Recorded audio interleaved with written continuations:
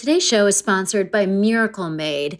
And oh my God, you guys, you know that I love a luxurious set of sheets. And I now have such a set of sheets because of a Miracle Made. They are bedding that has been inspired by NASA. They've got silver-infused fabrics that actually make temperature regulating a thing.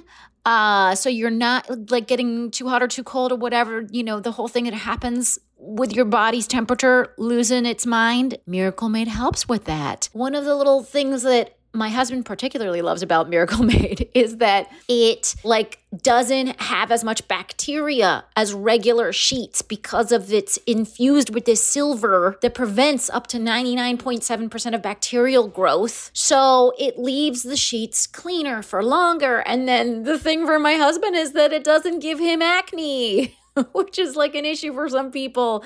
But more than all of that, it's just luxuriously comfortable and delightful, and it has that cooling feeling while also being cozy. Very hard to achieve those two things at the same time. I mean, Miracle Made, come on, well done. So here's what I think you should do. I think you should go to trymiracle.com/fakethenation and buy some sheets today.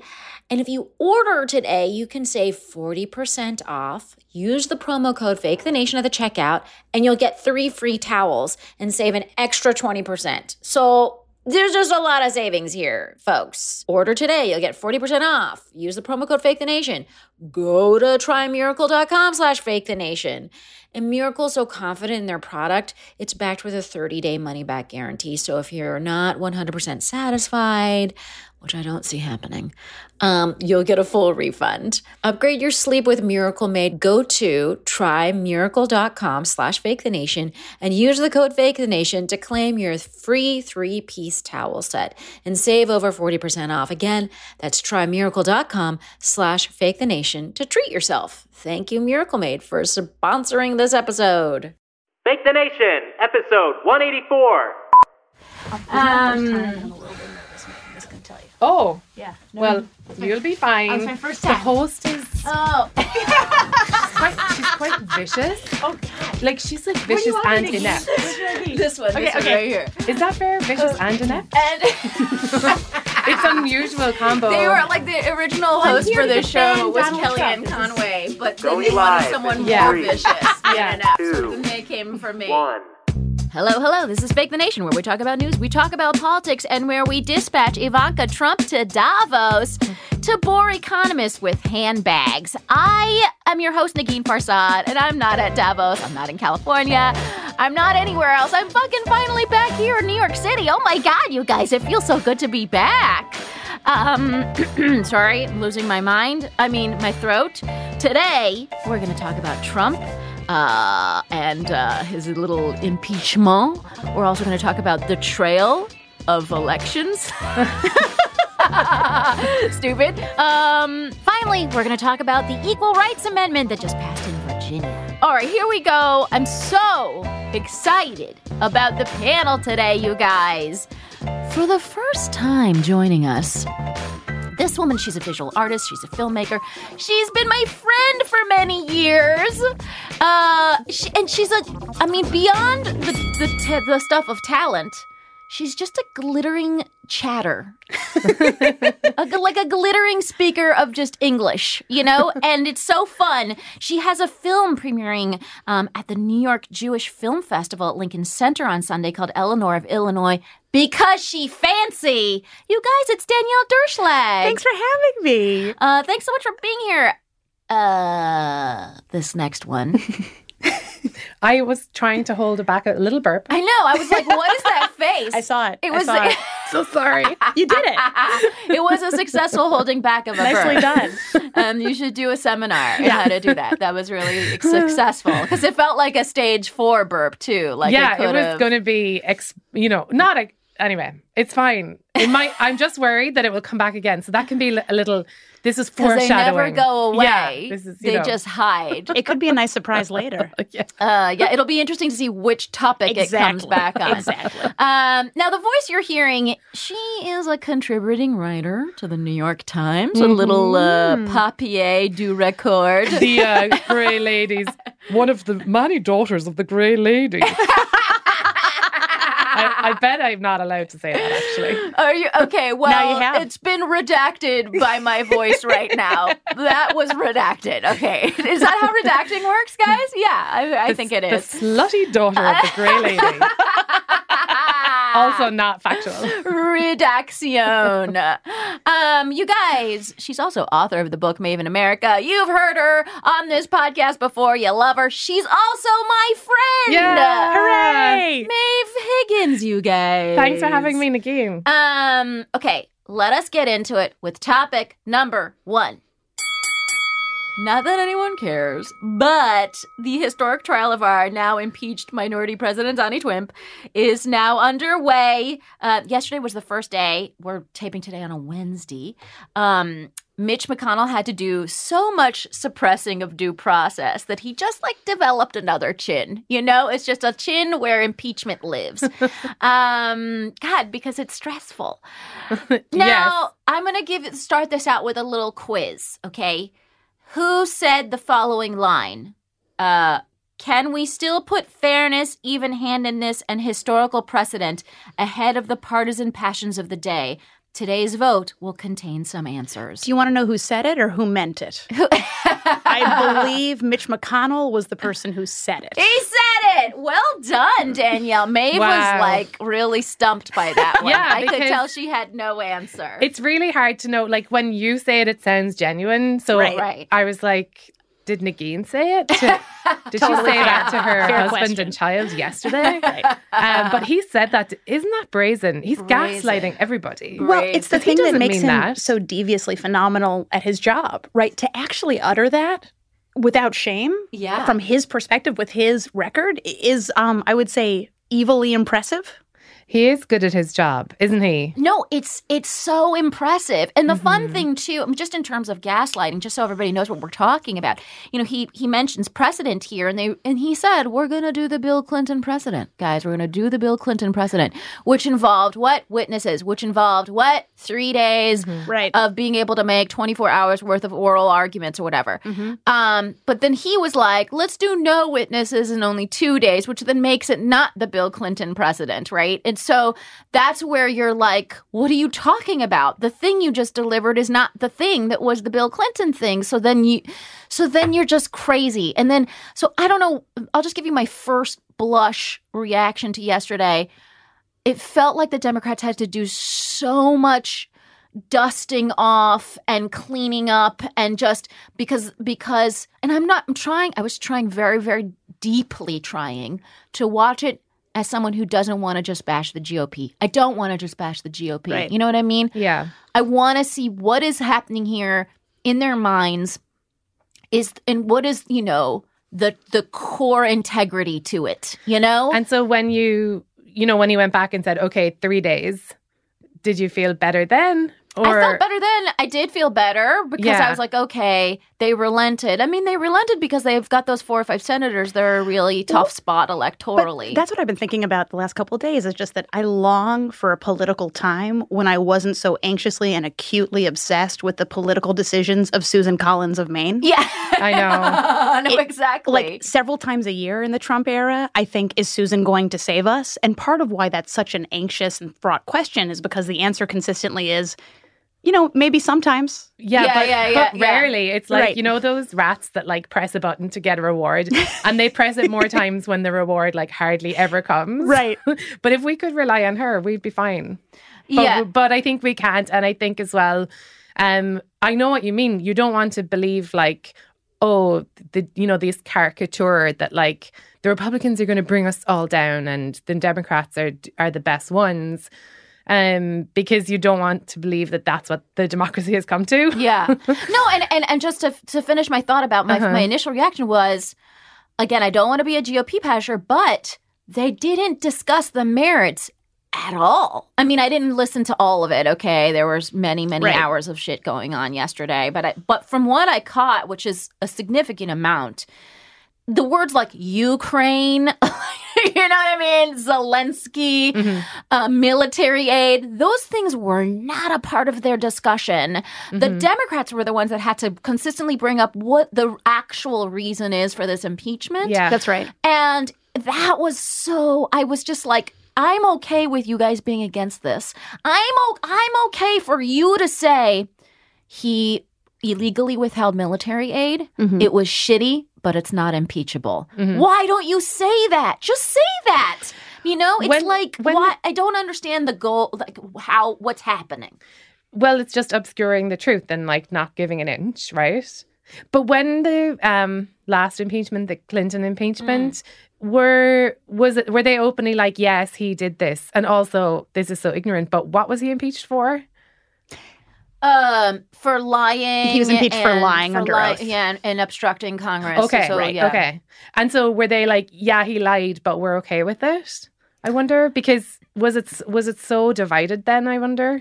You mean, did the Democrats feel that he Yeah. had lied? God, I'm trying to remember. You know, I think there was this is why there was so much discussion about what constitutes sex in that trial. And Remember? it reminded me of that when it was like the debate Right, around so tiny that's words. why It the was like, word- what what is is- Because whether or yeah. not you agreed that he lied had a lot to do with how you defined sex, right? Right. He and Monica, as far as we know, did not actually have traditional sexual intercourse, right? So if that's your definition of sex, then if my memory's right, I was like 12, but I believe at the time. And you were like, I want to know about this. Right. What is it? No, honestly, weird digression, but my strongest memory from that entire trial was my rabbi giving a speech in synagogue Friday night saying, I'm hiding my newspaper from my children. Wow. Because he couldn't believe the content that was on the front page. That's my strong But it's memory. so much worse now, and I'm wondering, like, what I mean is that there's such bigger consequences. That's right. For this impeachment. But I just wonder if it was like, if they were fighting so hard for Clinton the way the Republicans are fighting so hard for Trump. I do believe that they fought hard for Clinton. I think because I was a child, I can't really speak to that with any authority. But what I can say, you know, in regard to what you were asking, Negin, is that it's really difficult. I love your generosity of spirit. I also want to believe in a GOP that, even though I vehemently disagree with them, is sort of, you know, grounded in a solid ethics, just in ethics that are not my ethics. But it's almost impossible to look at what's happened over the course of the last couple of days and see it as anything other than Mitch McConnell really just adhering to the wishes of the president. And it was, in fact, you know, perjury for Clinton. But I think one of the things, a huge difference between now and then was that they agreed 100 to nothing on the rules of impeachment. That's right. Which means there was unbelievable bipartisan agreement on how the impeachment trial was going to be conducted. Okay. And that's not something that we have, right? Yeah. But Negin, having lived through that time, aren't you shocked to find that, like, that was a time that we would now consider a moment of American consensus? Not my memory. It didn't feel good at the time. Sure did not. But it's interesting because I think no, it's not my memory either. I also am just like, I wonder what I would have felt like if I was like a real adult during that time. Yeah, who and knows, I could have right. like fully understood what was happening. But I do I do get the sense that at the end of the day, senators were like, well, even though I'm a Republican, I fucking hate this guy. I am going to agree to these rules. Like, well, let's not be ridiculous. There was a let's not be ridiculous vibe. Let's talk real quick, though, about the legal team. Trump's fascinating legal team. He's joined by none other than Ken Starr. You guys remember Ken Starr? Speaking Vividly, of absolutely. the Clinton deal. And Alan Dershowitz, known for his fantastic work on the O.J. Simpson trial, but also as a colleague and friend and defender of Jeffrey Epstein. So, who, by the way, there are allegations against Dershowitz himself, which is fun. That's correct. What do you guys make of this team? So you feel bad for Dershowitz because he's in mourning for his friend? You think he shouldn't be? He's not ready. He's not. Give the guy a break. He misses all the hobbies they had together, all the fun. Yeah, I mean it's like a cartoonishly grotesque bunch of men who all have these strange histories of kind of trying to... Did you see Monica Lewinsky's tweet when she... No. I think she said, "Are you effing kidding me?" And I mean, speaking about like being a little bit too young to remember the Clinton, she was so young. She was like 22 then. Right, yeah. So I still look to her like for her perspective on things, because but to think that the same players are like in it this time, it's farcical. Like, is Ken Starr even a good lawyer? What's he been doing this whole time? Well, he just had another scandal, also related, believe it or not, to the sexual assault of women. Because who would have thought it? At his last institution, there was a big scandal. I actually don't know the details, but last institution that he was involved in, I believe it was a university. They mishandled accusations that women were, they mishandled accusations against men for sexually harming women on campus, I believe it was. And he was considered part of the problem of that problematic response. So the thing that tethers these men, at the very least, is being accused of, let's say, to put it politely, deeply unsavory behavior connected to the safety of women, the sexual safety of women. And that's who Trump has chosen to publicly present him at this moment. Yeah. It's almost too on the nose. Which is so fun because, like, Nancy Pelosi chose these House managers and whatever that would look like a slice of America, right? There's women, there's people of color. She like made sure that not only was there legal expertise, but that it wasn't going to be 12 or however many it is white guys, which was obviously not something that the GOP cared about. But again, demographically, they should. And even if they do care, future. Do they have enough people on board under those descriptions? Right. Well, also there's a fair couple. question. Yeah. There's a couple. But it's like overworking the same two people. Right. Like Ben Carson, do you have any law practice background? I know you're a doctor, but how's about you do this? You seem impeachment? Great. Yeah. So I guess in closing here, there's another day of impeachment happening right now. I guess we're going to see what happen if they're going to allow any witnesses. That happens next week, so we'll know there. Do you is there any light in this tunnel? How much is Susan Collins going to help us here? Do you have any predictions? I suppose, not to be fatalistic, I do care about it, but isn't the conclusion almost foregone? And so I also it has been. So yes. And so I look at polls, and they all say like people aren't really paying attention to and I get it. I just happened to have like a voiceover gig yesterday, and I didn't look at the news once. I was like, and then when you were like, we're going to talk about this, what I'm saying is, if you have what you're saying is you're not prepared for this show right now. If you have like a regular job and stuff to do, how are you going to keep track of like this very intense, archaic political process where you already feel like it's not going to work?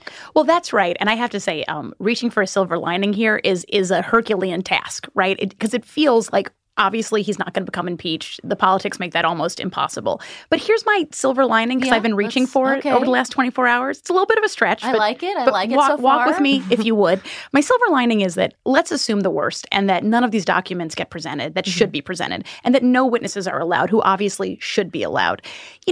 What occurs to me is, while I think you're right, most people are not paying attention to this for obvious fair reasons, those witnesses actually are being allowed in the public discourse because they're going on chat shows. My silver lining is that even if John Bolton doesn't get called as a witness, I have a prayer, a personal hope that we will see him on fill in the blank, CNN or even Fox, somewhere. 90 Day Fiancé. We want to see him take a bride from around the world. When John Bolton is on 90 Day Fiancé, I'll be so happy I won't be able to stay in my body. But yeah, I think the Les Parnas thing is an interesting example, right? Because like chances are he's not going to be pulled out and allowed to have his say in the way that I believe he should. But we already know all the things he would say. Yeah. Because he's gone on these chat shows. So my one silver lining is that I hope that the process is archaic and I think sort of not really viewed as it currently is by most people, does open sort of the kind of media bag for some of these characters for the truths to come out, even though they're not in a formal impeachment trial setting. We're going to lose the formal fight, but we might actually make a change in the public discourse by a few degrees because the formal fight allows for these characters to be public. I like that, guys. I went on that road with you, and I really enjoyed it. Oh, me too. I have to say, as a follow-up to your silver lining, I do enjoy the Lev Parnas interviews. Again, like, I'm not saying he's like a fucking great guy or anything like that. Like, oh, he'd be a great witness for the Democrats or anything. But the fact that he's willing to go on the record and say those things is really meaningful and should give people pause about what the president's claims. I think because it's a foregone conclusion, I almost want to see it end quickly so that we can get on with the elections. Yeah. You know? And I think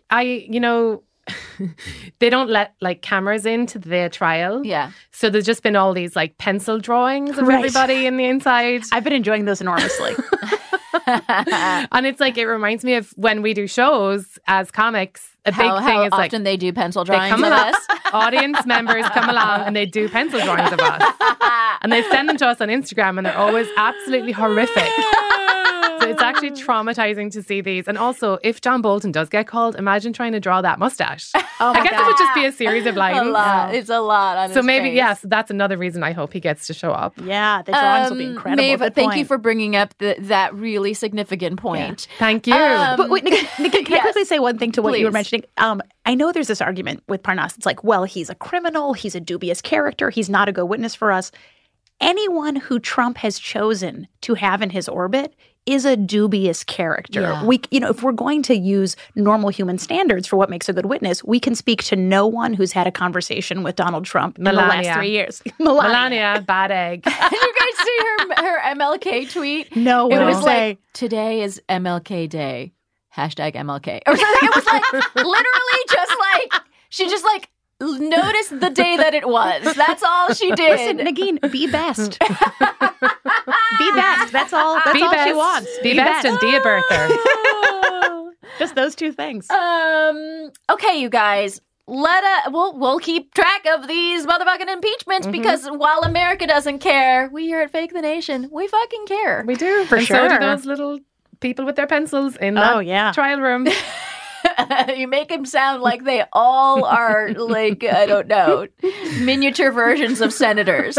All right, you guys, let us take a quick break. We're going to learn about our sponsors. You know what the sponsors do? They keep the lights on here at Fake the Nation, so we like very much listening about them. All right, and then when we come back, we're going to talk about the campaign trail. Today's show is sponsored by Rocket Money. Rocket Money is a personal finance app that finds and cancels your unwanted subscriptions. It monitors your spending.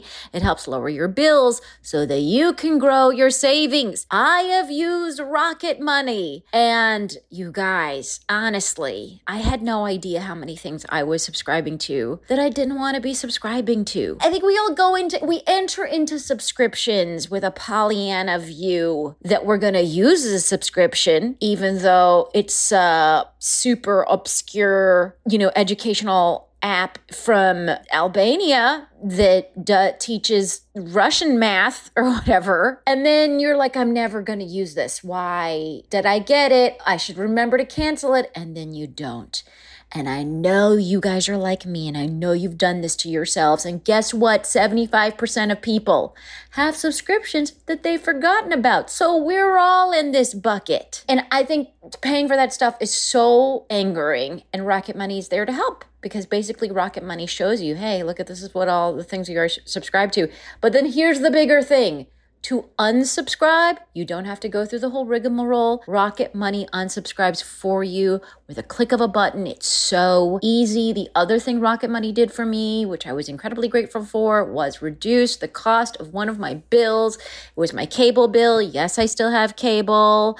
Rocket Money has over 5 million users that have saved a total of $500 million in canceled subscriptions, saving members up to $740 a year when using all of the app's features. I mean, that tracks for me and for the number of things I was paying for that I'm frankly ashamed of. So thank you, Rocket Money, for fixing the shame glaze on my life. So stop wasting money on things you don't use. Cancel your unwanted subscriptions by going to rocketmoney.com/fakethenation. Again, that's rocketmoney.com/fakethenation. rocketmoney.com/fakethenation, you guys.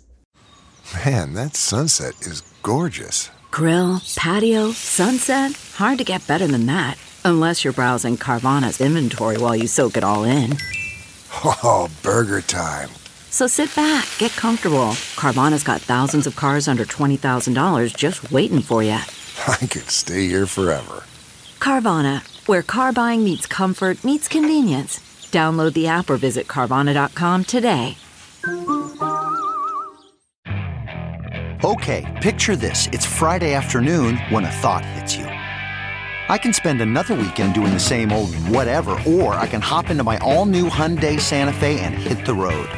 With available H-Track all-wheel drive and 3-row seating, my whole family can head deep into the wild. Conquer the weekend in the all-new Hyundai Santa Fe. Visit HyundaiUSA.com or call 562-314-4603 for more details. Hyundai, there's joy in every journey.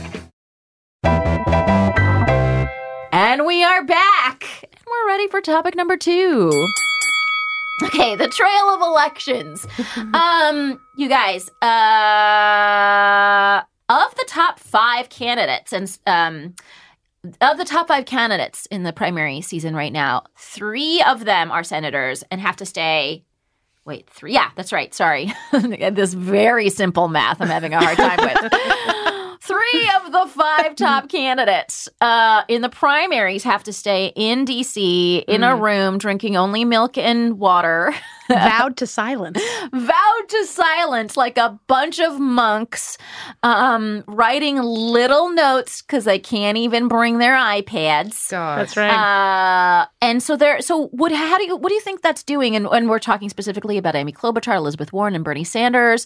What do you think that does to the campaign trail so close to the Iowa caucuses? Well, it must be terrible, right? Especially for Amy Klobuchar. I heard her talking about how she was looking in the face of her Republican colleagues to try and read them and see where they were at, were they being dishonest, were they setting each other, setting them up.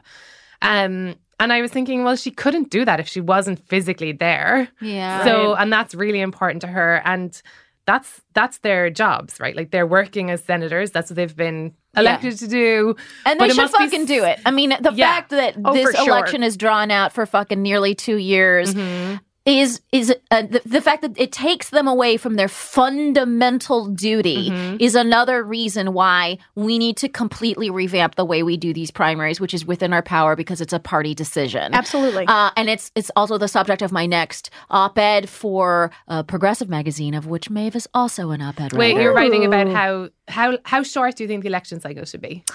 I mean, my main thing is that the cycle, that all of the elections, the primary elections should happen on the same day. Yeah, and that's that no right. state should have some kind of primo spot at the top, and then we give a shit about what Iowa says, but we give a shit. I don't want to give a shit about what any other state does. I just want to go and vote my conscience, and then that's it. Why this long list of states have to tell me what they're doing before I get to vote? And by the time I get to vote here in New York City, it literally fucking makes no difference. Does not matter. It is infuriating. And part of the reason that this happened is just the reason Iowa is first is because there's a bunch of different reasons, but one of them is that there were fucking no hotel rooms in Des Moines for this one particular weekend that they wanted to do it, so they moved it earlier. That's why. You don't think democracy should be crafted by hotel vacancy? That doesn't make sense to you? It's like kayak.com/democracy.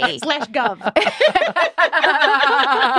But what's so creepy to me, they are so comfortable with being like when you hear, talk to a person from Iowa, hear them on the radio, they're all like, I understand it's frustrating for you, but the thing is, we know best. Yeah, get the fuck out of my face.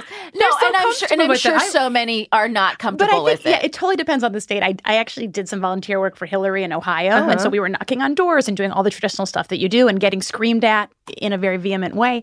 And what I remember specifically is just the fatigue they had with being bothered by people who were clearly not from their state. Mm-hmm. When you're one of these states that really counts in our supremely fucked up process, I think, there is empowerment because your voice matters, but also I think there's a deluge that gets really exhausting. Right. Why? Another person's going to knock on my fucking door? Exactly. You know what I mean? Yeah. I get it. There were signs indoors that said, like, I will not tell you who I'm voting for. Do not knock on my door. It would be nice Ohio. if you were just lonely.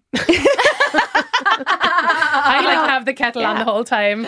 Also, coming, young people. Also, what about these sketch artists in the Midwest? Who do they have to draw? I feel like maybe you're waiting for someone to open the door. You do a quick sketch. I mean, it's thoughtful. Yeah, and then you charge. You're gonna pay if it's like $5. If it's good. If you're canvassing, you'll be like, all right, fuck, here's $5. But will you also please vote for Elizabeth Warren? It must be disappointing though, like if you want to see your candidate and then they have to stay in DC. No. Here's my question about that. Mm-hmm. I've never seen a candidate before I got to vote for them. I mean, that's not entirely true. But like, I have not gone to rallies. I'm not. Why? Because they don't happen in New York. Mm-hmm. I mean, by and large, I know Bernie had a thing here and Elizabeth had a thing in Washington. I couldn't make either of those.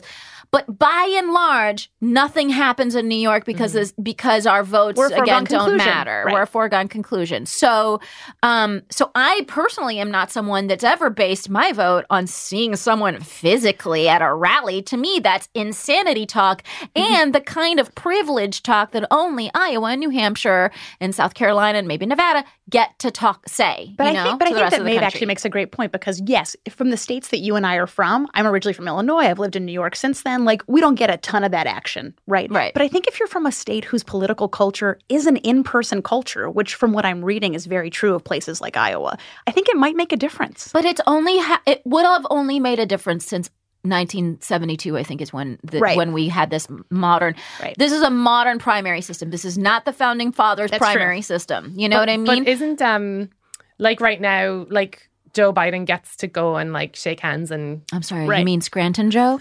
Continue.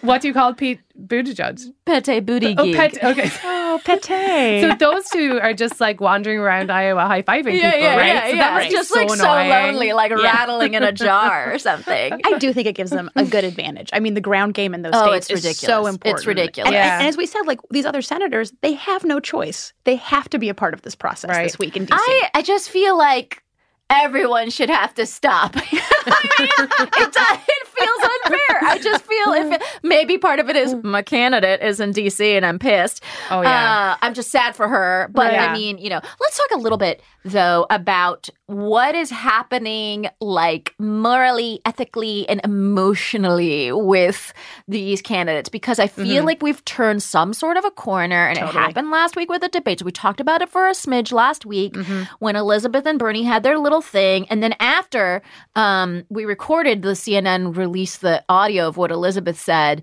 to Bernie, which was like, are you calling me a liar on national television? And then he was like, let's not do this here, whatever. Yeah. Since then, they actually they locked arms on MLK Day or in March. I thought that was nice. I thought it was so nice that I actually welled up a little. So did I. Did you? Yes, oh my God. I feel less crazy. I feel less crazy. In part because like I feel, when it comes to the left, we have a phenomenal capacity to be extremely cruel to each other about each other's candidates who all mostly agree with each other. Yeah. It's a startling cultural truth about the left. And my honest, I'm an Elizabeth Warren supporter. That's my preference. If it's Bernie, that's just fine with me. Yeah. I don't feel a violent rage if it's not my gal, even though I do have a preference. And I think them locking arms on a day that's so much about unity and a really important man clearly turning over in his grave as he watches this America. On that important day, having them have a physical act of connecting, I was really moved by it. I wonder if it's going to be good for their just like mental health to not be in like schlepping around the states that they've been doing, and they can just be in one place. And also, I would, as a comic, I love being at home for a while. But like also they are sending out their surrogates, right? So like maybe their husbands and wives and like kids and stuff. Yeah. And you never get to hear people talking about you because usually it only happens at your funeral. Right. So I'm like, that is going to be so fun. Like, and even like their friends, their family, people who like obviously must have one or two problems with them. They're like, Elizabeth Warren, choose too loud. But they just have to be like, this person is impeccable. And you get to hear all that. Yeah, I really want to see footage of Elizabeth Warren's husband on the stump. Oh, yeah. With their puppy. Oh, my God. In his arms. Just talking about how all the way she's incredible. Yes. Like, I'm ready for it. Yeah, absolutely. Yeah, I think that. The other option is holograms. Did you fly into Newark lately? No, do they do holograms in Newark? Yes, they have. They have a hologram of Steve Van Zandt. He's, Bruce Springsteen's mandolin player. I had to look this up because I flew into Newark because it didn't come immediately to my mind. I didn't know it either. It's supposed to be like New Jersey celebrities, but I guess like Bruce Springsteen himself didn't agree, so they were like, let's get his mandolin player.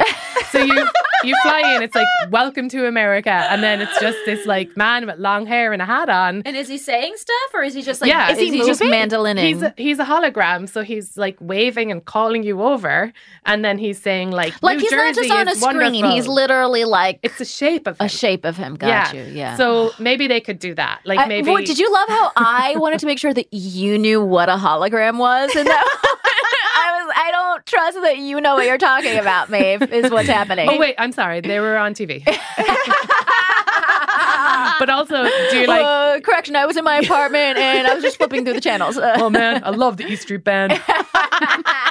Maeve, as you were saying that, I was like carried to this incredible visual of like an all hologram political rally where it's like a hologram of Bernie and then there's a hologram of Susan Sarandon doing like a gentle dance behind him. Yeah, very gentle. But gentle but purposeful. Gentle but purposeful. And then there also are holograms of like different surrogates from around the country, but everyone's just mildly dancing as Bernie, very articulately makes complaints. Wait, let's talk a little bit about these cults of personality that sort of develop. I think what's interesting about the Bernie thing that happened also in 2016 is that, and again, I am not out here to be a Bernie basher. Right. I will vote for that motherfucker if it comes to that, though in my vote that doesn't count in the primaries, I will be voting for Elizabeth Warren. Right.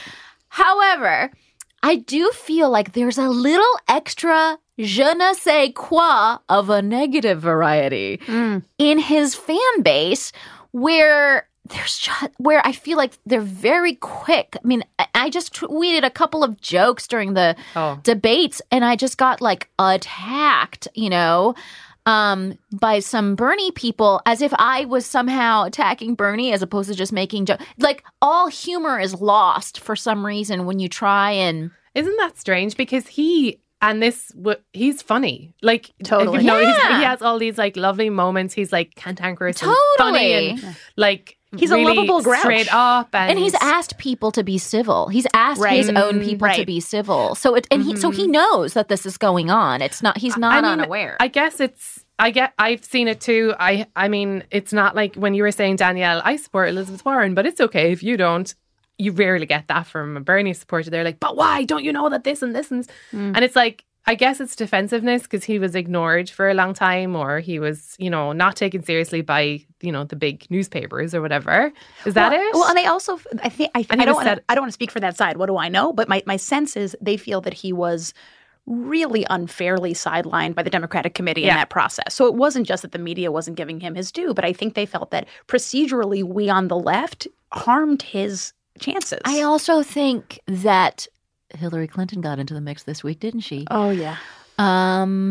What do you make of that? I know. I mean, it's like I want to talk about it, but I don't want to fucking talk about it. Okay. No, but I want to mention, she got in the mix by saying that like nobody liked him. Just one senator supported him.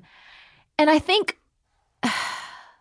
there is maybe like something to that of like so? Institutionally, he wasn't the most popular guy and wasn't necessarily known for getting things done. Again, please don't at me. I will fully vote for him if it comes to that. I will knock on doors. I will fucking put money into it. I will do all of that I need to do. So it's not about that. I'm just saying it's like I've heard that so much, you know? And that was why didn't he have any other senatorial endorsements? You know what I mean? I don't know. Well, I think this goes back to your point, Nagin, about how long this process is, right? Because we have so many months to stew and fight and really create and then cling to dramas. Yeah. Right? It's so easy to sort of have moments like last week at the debate and then both sides to flare up in a vehement way about that. Yeah. Whereas, he and Warren agree, I think the percentage is on 96% of their platforms. So these differences are minuscule. Oh, they're minuscule. They're minuscule. And you forget that because this process is so overdrawn out. Yeah. Maybe that's what Tom Stair was trying to say, and he just kind of tried to get into the middle of them. Yeah. Maybe he was just trying to say, guys, you agree on 96, and they were just like, who is this man? Well, I have to say, as someone with a little bit of codependence and social neediness, I really saw myself in him at that moment. I did. Like, I'm the person who's like, hey, guys, everyone seems great. I'm just going to head out now. I'm going to avoid this conflict. It has nothing to do with my childhood. But are you mad at Hillary? Listen, it's not my preference. I voted for Hillary. She has every right to her feelings about Bernie, but I think airing them at this moment in the political process in such a public forum, it just doesn't feel appropriate to me, frankly. Maeve? Yeah. I mean, she did just say facts, though, didn't she? Not just. Well, she said nobody liked him. I mean, that's not a fact. I want to see the series. I can't imagine. You know what, though? She's been through it all. Yeah. She's been through literally fucking everything. The woman tried to give us universal health care in the early 90s, and she was treated like the devil for it. Yeah. And now there's someone like Bernie who's coming along, and she's like, what? I literally tried to do this 30 years. You know what? She's been treated like the devil for just being a woman, right? For being a capable verbal woman out in the public sphere. Do you think that maybe she's taken so much shit on behalf of like the female population? Yes. And so I'm a little bit like, I really wish she hadn't have said anything that could have been used in that way. Me too. But she's been through it all, and what are we going to keep her in some iconic whatever forever? Like, let her talk. Jesus Christ, I don't know. And do you think maybe she wanted to say who she does support, but that would be like really bad luck for them or something? So instead, she was like, nobody likes Bernie, but she didn't want to She didn't want to curse. So you should support Elizabeth. No, I know. But listen, she's a human person, right? We so often forget that about her. Yeah. She's a human person. And also, I would imagine, like, the guy who made your race so tight and so contentious, I would imagine who did not bend over backwards to then support you when you won the nomination. Who supported you but did not bend over backwards. I think that's fair. I also think her assessment of how popular or not popular he was or how others perceive him, of course, is colored by her personal experience of him, which is as his like World War III rival, right? Do you know what I mean? It was so contentious. Yeah. So I also think it's understandable that she has strong feelings and wants to air them, but like that's why I think for this particular political moment, I think airing them in the safety and ease of a healing therapy context would be marvelous. But I'm not sure. Maybe like during some sort of a Reiki massage, a sound healing. Nice. Let's do this. Ooh. Yeah. Okay, you guys. Well, we're going to keep track of what's going on. We're also going to try and not keep track of what's going on because you're right. Protracted as this fucking thing is, we don't need to fucking check in on it every week. And I wasn't even really kind of check in on it this week, as you'll notice from the notes I sent out. But I feel like a lot of that stuff kind of bubbled up and we had to talk about it. So anyways, we talked about it. Are you happy, people of Fake Nation, or are you annoyed that we're talking about it? I don't know. I'm going to try and balance this shit out in the coming weeks. Don't worry. Let us move on to topic number 3. So Virginia became the 39th state to pass the Equal Rights Amendment. The first female House Speaker in Virginia's 401-year legislative history was the one who announced the vote in the House. Amazing. I know. Which was, tearjerker. Me too. Right? Right Come there. on. Oh, my God. It was like The Notebook. Just in time. You had me at hello. It was totally. There's a lot of that. She's Tom Cruise in this situation. What? Okay. I guess so, yeah. So I guess what was your initial reaction to hearing about this? Maeve, you could tell me you had a very honest initial reaction while you were getting coffee. Because I was like, what the hell is this? and then, so, I actually saw it first because like my friend on Instagram was like, my mom's been working for this for 30 years, Wow. And so I was like, this is incredible. And then I was also like, America hasn't passed this already. Embarrassing. Right? And then I was sort of, reading that like the Justice Department, issued this finding that the amendment, it was expired and it couldn't be ratified. So like maybe what they were doing like didn't matter anyway. And then I hadn't realized that 3 state attorneys last year, they sued the archivist of the US. Which is hilarious. Which is so fun. It's like you become an archivist because you love, like you're an introvert. You don't want to get involved in some big scrap. Like you care about history and procedure. And big dusty rooms. Yes. Right. And now suddenly you're like at the center of this. Sued. Yeah. Well, I mean, just so that listeners know what we're talking about. So Virginia became the 38th state to pass the Equal Rights Amendment, which means that's enough states for that then to go into a ratification convention, and that we could then, change the Constitution. By 1979, only 35 of the needed 38 state legislatures had voted to ratify the ERA. Between 1979 and 1982, they extended the deadline in 1982 as a result.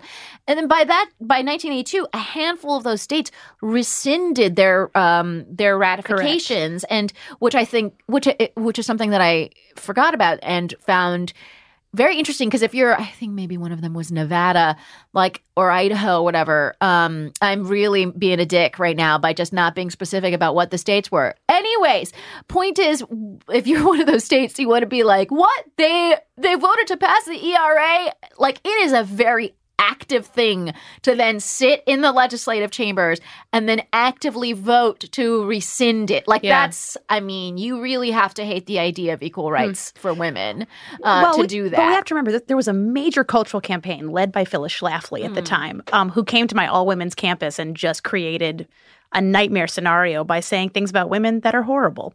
But Phyllis Schlafly, led this huge campaign and really made the ERA kind of this epicenter issue of whether or not we were going to move toward, from our view in this room, a more progressive or less progressive future of this country. So it became a symbol for something much bigger than it was. I think it's shocking that it did not pass and still has not passed. I also teared up reading about it and seeing the footage. What I will say is what fascinated me is that the main conservative argument sort of against the ERA is that if it passes, you will not the main conservative argument, but one of the main arguments is that if it passes, having bathrooms separated by sex will become illegal. Not only is this not true, but also I have to point out. Yeah, they love that argument. They love a toilet. When you think about conservative arguments, obsessed. Right. So when we're talking about how can we bring toilets into the impeachment? 100%. I mean, I've always wanted to sort of walk in the shoes of a really, really politically conservative person to see the world through their eyes. And what I wonder is, if I did that, would I enter a toilet space and think, I'm in danger? Because it seems like such a fraught area. So the trans, rights issues, we all see that as a human rights discourse. And that got reduced on the conservative side to toilets. Yeah. The ERA is this fundamental and so clearly needed call in our main, most precious document in this country that women deserve the same rights as men, but it's going to get reduced again to toilet business. Right. So my question is, and this is what not necessarily conservative. Well, this is what I think moderates on the liberal side would say is, do we actually need it? Why not attack things like one by one directly, instead. And, right? Like how because it is.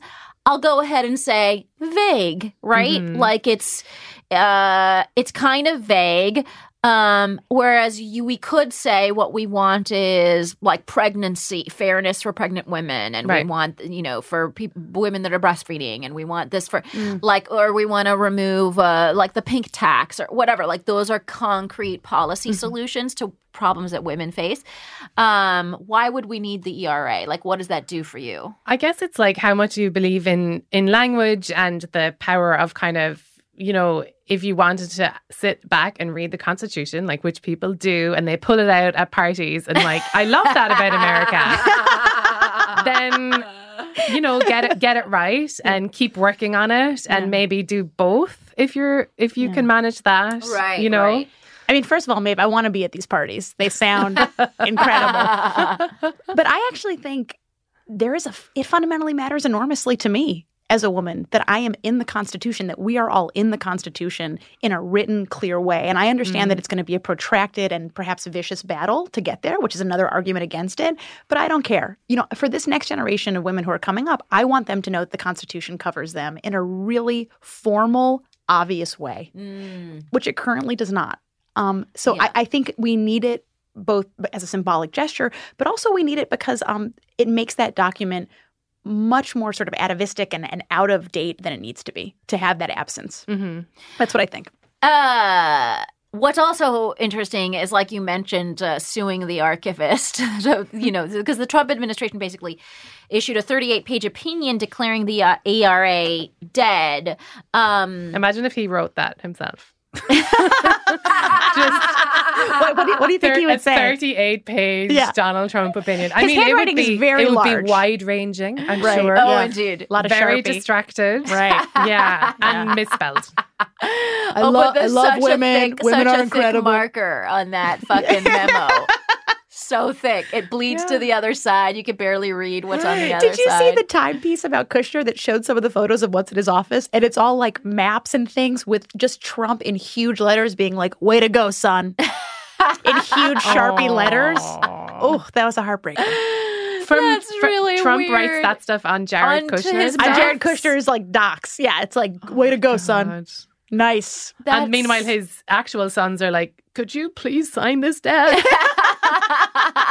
I miss you. Well, I mean, I guess I bring this up because I just wanted to muse about the type of paper that we were looking at in that 38 pages, but also because what is this something we should be fighting for? I mean, let's say that we have him for another 4 years. Dear God, no. But let's say that happens. Is this where we should be putting in our energy?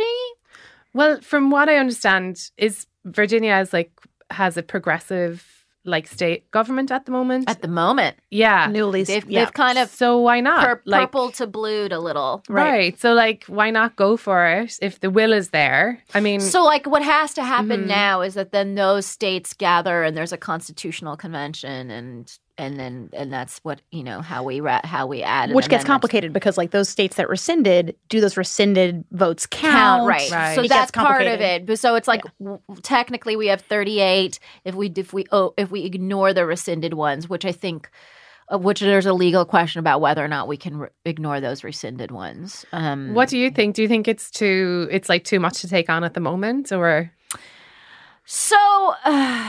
It's so funny because in some way, I mean, it's you're absolutely right, Danielle. It's so fucking obvious that we should have it. Why don't we already have it? Right. When you were how does America not already have this? That's what I think every time I hear, the term ERA.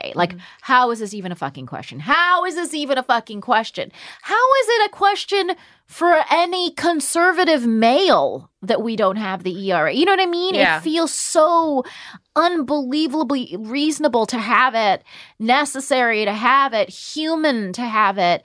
The fact that we don't already have it is baffling.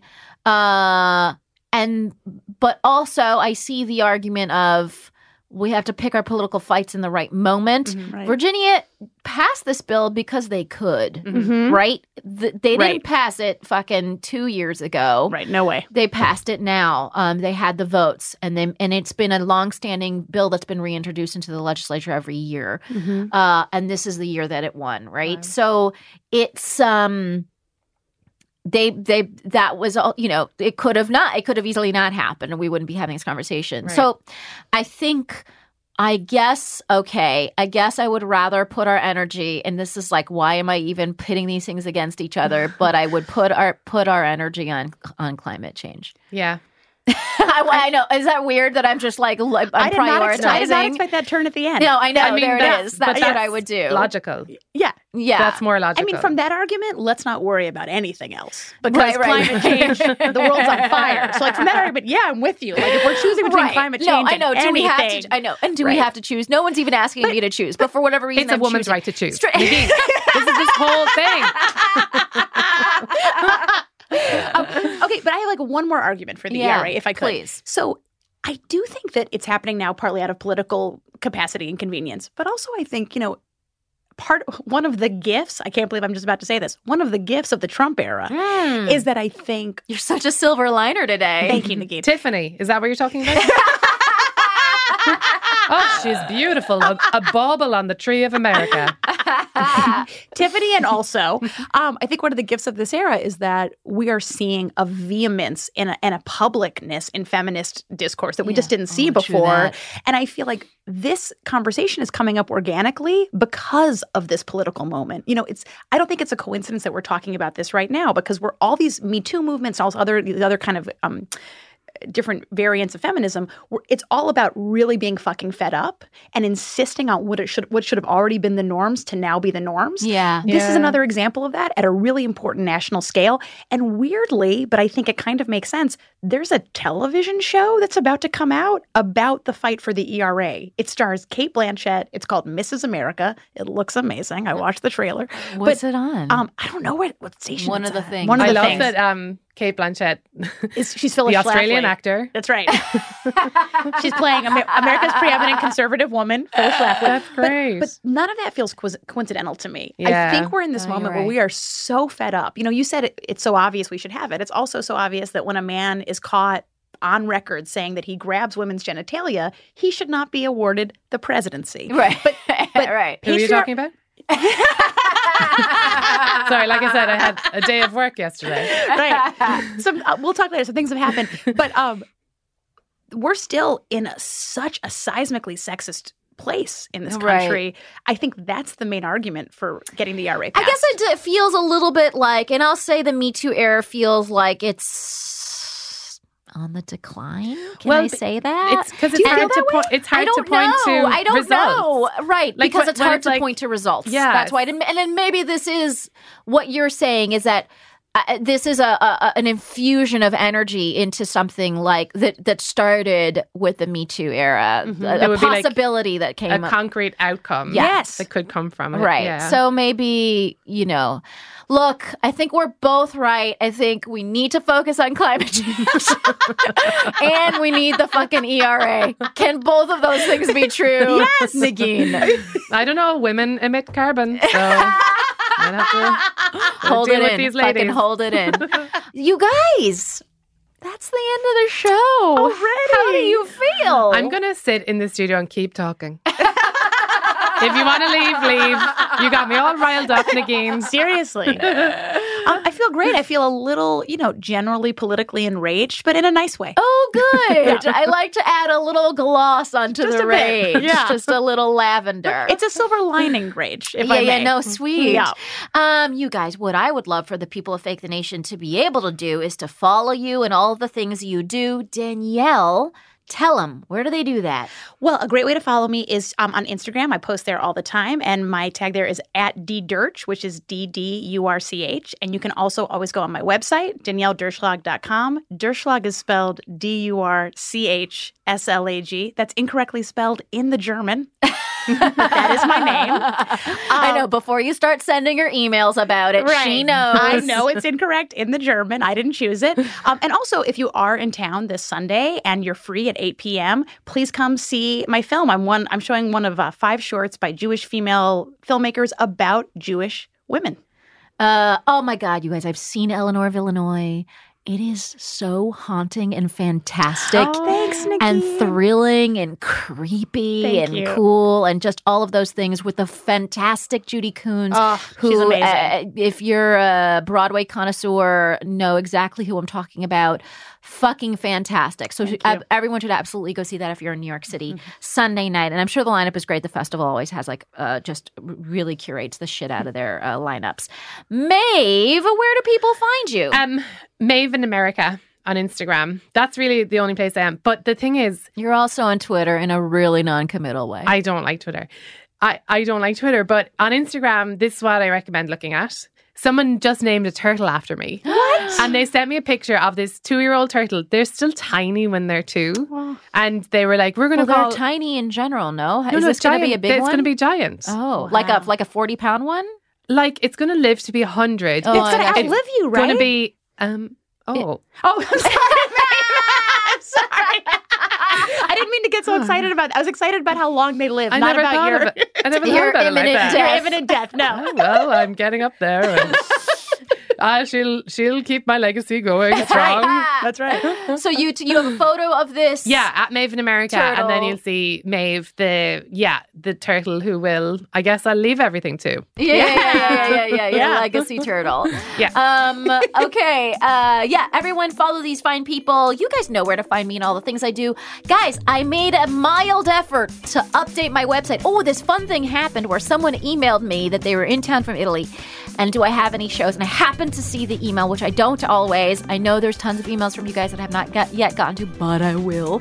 But I saw this email and I immediately responded, oh yeah, I have like 3 shows this weekend, none of which are on my website. Little known fact, a lot of my New York gigs will not be on my website because I do a lot of them. Right, Maeve? You don't put all your fucking gigs on your website. No, because you might just be like, I'm just going to run over there and do 10 minutes or something. I'm going to run over and do a spot. So I don't always post those. But if you email me, then you'll know where I'm going to run over and do a spot. Mm-hmm. So do that or comment to fakethenation.com. And so it was really fun because then I met one of our expat listeners in Italy who came to see me at the Greenwich Comedy Club, which was so delightful. So you can do that, and I made a mild effort at updating my website. I am going to be in Iowa not only tomorrow for Wait, Don't Tell Me, but also I'm going to be in Iowa at the University of Iowa, in Iowa City. I think it is, maybe, later this month, or February. I think it's February. So, and I'm also going to be at Smith College and some other fucking places, guys. So please come and see all that stuff. But in the meantime, what I really would like to do is I'd like to thank the many people who make this show happen.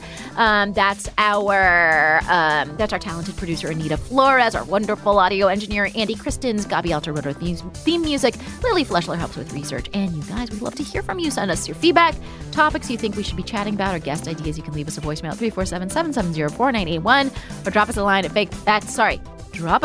at comments at fakethenation.com.